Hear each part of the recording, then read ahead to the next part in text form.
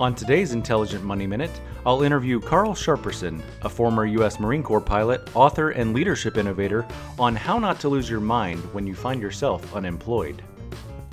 Welcome to Intelligent Money Minute, a mercifully short podcast that may save you time and money. Your host, Hans Blake, is a CFA charter holder and CPA who has spent his entire career helping people minimize financial stress to maximize their lives. After managing $350 million and working with high net worth individuals around the world, he founded Intelligent Investing.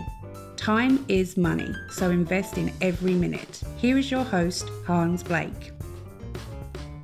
Welcome, Carl, to Intelligent Money Minute. I wanted to talk to you about a topic in your book about losing your job without losing your mind. And that's something that a lot of people struggle with when they have a recession or a layoff. I want to talk about how do you do that psychologically without having bad feelings about yourself and not losing your self-worth. So could you talk about that? I think the most important thing is your mindset. Quitters never win and winners never quit. It's kind of a mindset. I think the first thing is to determine that it's going to be okay and have faith in the Lord for me.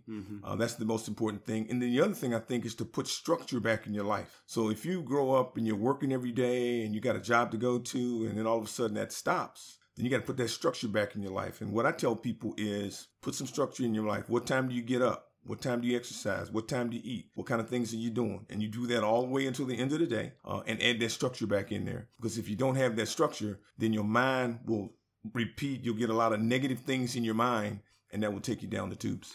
What kind of role does a spouse play during those downtimes? Well, the spouse, it's very important that the spouse is very supportive. And sometimes that's all you can do is just be supportive and encouraging. Was your wife supportive during those downtimes? Do you have any examples of things she did to encourage you? Well, the incident that happened with me was my boss showed up and I didn't know he was going to be coming. I knew that he and I had a disagreement in values and leadership principles and things like that. So he came into town. I wasn't expecting him. So I called my wife and said, Jackie, Stan's in town and I'm not expecting him. So something could go down, not good. But don't worry because God will provide.